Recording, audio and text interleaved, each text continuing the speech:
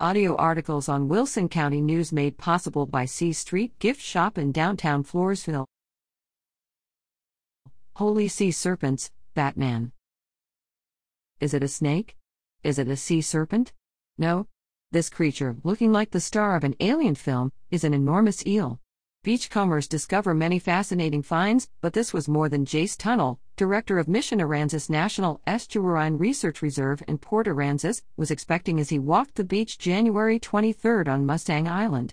He regularly shares snippets about things that wash up on the beach, from shells to rubber gloves, toys, and marine creatures such as starfish and seabirds, on the Mission Aransas Reserve Facebook page.